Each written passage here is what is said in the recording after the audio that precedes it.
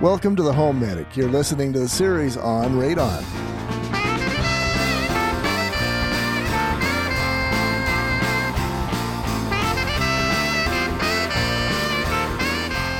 Welcome back to the HomeMedic, where we help you keep your money in your wallet, your family out of the hospital, and radon risk out of your life. Heidi Hansing, the mighty, the talented, the peaches and cream to my boring, monotonous We're back, and style. I'm promising to be nice in this episode. You know, she's trying to be nice. She's trying to be humble. She's not going to have an attitude, but I'm still going to have a mansion. Yeah, you still got your mansion. Yeah. So I have a couple of stories that I want to finish this subject up with. And the stories are all good. You know, what I was told once is that facts tell and the stories sell. That's what I've been told, too. And I don't have any radon stories, so I'm counting on you, Garth. We've got stories. Okay. So let's start off then with a little epiphany that I had, a couple of years ago. Ooh, okay. So I talked in one of the previous segments about homes are like chimneys, right? Yes. Air is leaving one end and it has to be replaced from the other end, and the house is doing the same thing. Maybe you got a bathroom fan on, whatever. The house is calling for new air. It has kind of a suction effect. Right. Vacuuming the fresh air in if you let it. One of the extremely unintended consequences of code was actually very beneficial in the radon category. Really? Yeah. So back in the day, I'm going to say this was early 90s or late 80s, somebody in a smoke-filled room decided that the air that's leaving through the furnace and water heater flues needed to be replaced in that room. Oh, right. That's called a combustion air source. Okay. And that's generally about an 8-inch diameter pipe brought directly into the furnace space from the exterior. Is it just open air tube then, basically? It is. Okay. And it'll be screened so that you're hopefully not getting birds in there, but it's an open tube. Okay. That tube happens to provide a very easy replacement air pathway for whatever air is leaving the home through some other source. It works well. So, yeah, it's doing its job, but with that combustion air source there, the home is going to more easily pull air from that pipe than from the ground. So because that's up on the roof, it actually, like you said, is getting rid of any radon that you may need to worry about. Yeah, and combustion air often just comes horizontally, maybe from slightly above the foundation. Oh, okay. But the bottom line is that where the house can easily pull air through that combustion air source, it doesn't have to pull air from the ground, and that's going to reduce your risk. I see. Okay. So that's not something I have ever heard anybody mention, because again, it would, from my point of view, it tends to decrease perceived radon risk, and nobody wants that. So how big of maybe you don't have the answer to this, but I'm kind of curious, how much money is being made with people contacting experts to get rid of their radon? How big of an industry is it? I have another story for that. Should we go there? Yes, let's do. So I did an inspection once where we had, and this was up on the hillside, we had a guy who worked for, I don't know if it was Raytheon or GE or whatever it was, but he had radioactive chemicals that he actually worked with at work. Mm. And he did something that he should not have. It was actually illegal, but he took some of those radioactive chemicals home with him. Mm. This home had a basement, and then it had a sub-basement. It was kind of like an evil scientist sub-basement. Really? Like a hidden basement?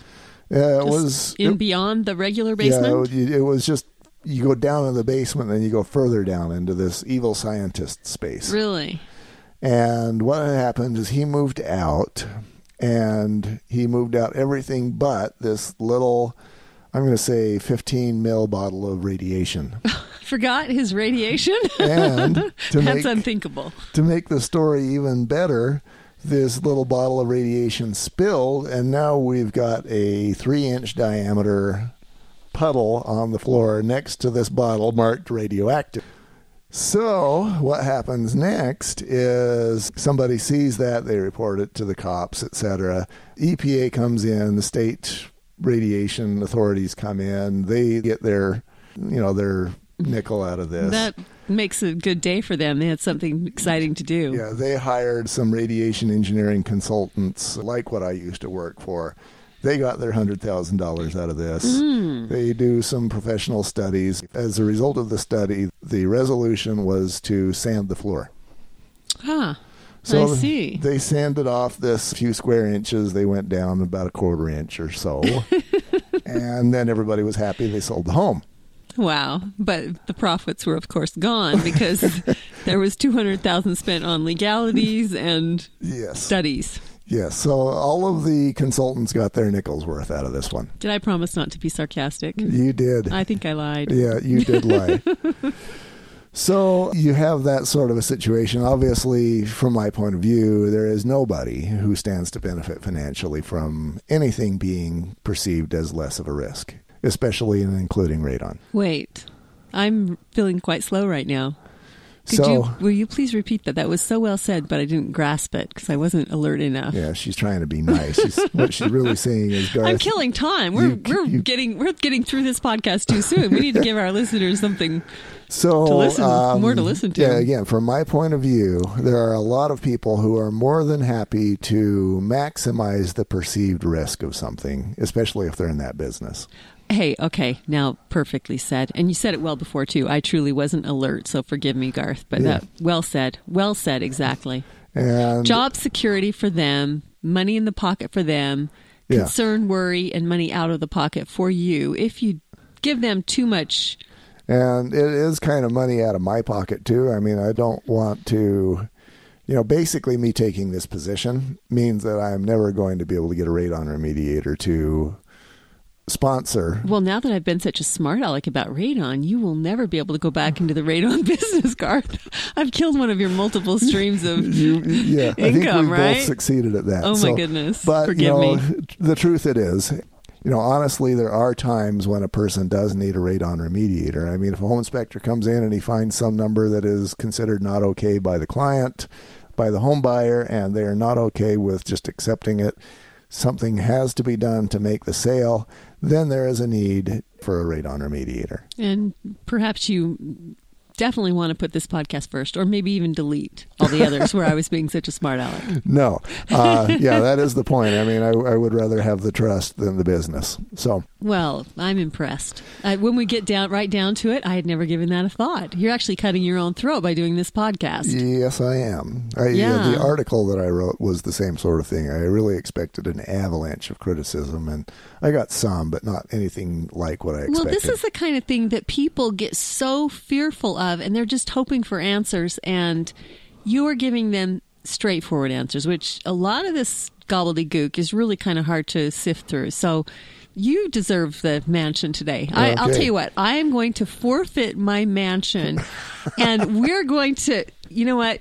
You're worthy today. Yeah. I'm doing the we're not worthy bow. Yeah, okay. Yeah, so Garth has forfeited his future opportunities for collecting on radon-fearing people and giving you the truth here. And so he gets to throw out his mansion. All right, Garth, I get the mansion. Where is your mansion today? It might be in the river bottoms. Okay, that's nice. There are a few mosquitoes down there, though. So I got to tell you another story first. Okay. We won't jump out yet. So I had a client, awesome lady. Her name is Sue. And, she called me, of course, for all her home inspections. But then she called me one day and she says, I am the listing agent, so I couldn't call you, but the home inspector found that we had a 4.2 reading in this house. And she says, I want to know if it's real. If so, we're willing to take care of it, but I want to know that we really have a problem before we spend money on this. Right. So I went over there, and it was an unfinished basement, and 4.2, of course, is just barely over the 4.0 threshold. Right. And hold that thought for a minute, because I had somebody else compare that actually to blood pressure, just barely. Okay. So 120 over 80 is the goal. Pretty decent blood pressure. Yeah, and her thought was, well, if you have 121 over 80, how much of a problem do we have? Do you need to worry? Yeah, do we need to do heart surgery at that point? We all know the answer is no. No. And so while there is that judgment in the blood pressure category, there is not that level of judgment in the radon category. Well, that's because the EPA has changed it and wants the black and white rather than the 25 and the 10 and the 4, right? Right. And I'm not going to completely blame the EPA. There may be individuals there who are part of the problem, but in many cases, newspapers. I mean, if you want to sell a newspaper, or websites or magazines or radio or whatever it is. If you want to sell, that sort of media, are you going to get more listeners with fear, or are you going to get, that's something I found with my newspaper article writing, is that, for example, I don't know, you've got a water jug in front of you. And if I were to write an article explaining why that water jug is a good idea, we might get 3 clicks. Right. If I were to write an article explaining how that water jug can kill you, it turns to algae, we're going to get 10,000 clicks. So people do respond to fear. Yes. So, that's theorizing, and I know that people are going to abuse me for theorizing, but go ahead. I'm a big boy. Well, don't worry. I've been the chimp in this podcasting series, so I'm going to take the heat off of you, Garth. You don't look much like. Okay, I think I'll take that mansion. Go for it. Yeah. I've been coming up with all kinds of mansions. It's definitely your turn. So I'm going to take that mansion that my friend Sue had. It was a pretty nice house. I'm going to say it was about 6,000 square feet. Had the unfinished basement, allowed me to put my home theater down there. Yeah. And I'll take that one. It's not quite as cool as your flying mansion, your 10,000 square feet with wings. But, that's right. But it fits my lifestyle. Yeah, and you can have a walkout basement, get rid of all the radon. True that. Walk out to the river. We'll have an attic fan that actually blows all the air out of the house, including the basement. Actually, you might want to have a basement fan, too, to blow all the mosquitoes back out to the river, too. True that. Actually, I think I'll just take the one I'm in. My wife's happier, and... about the theory, the thing, happy wife. Oh yeah. This is a nice place. Happy wife. No complaints here. Yeah. All you'd have to do really is, platinumize the walls of your man cave here, and it would be a 10. Be yourself, because only the HomeMedic gets platinumized walls. That's right. Right? Thank you, Heidi.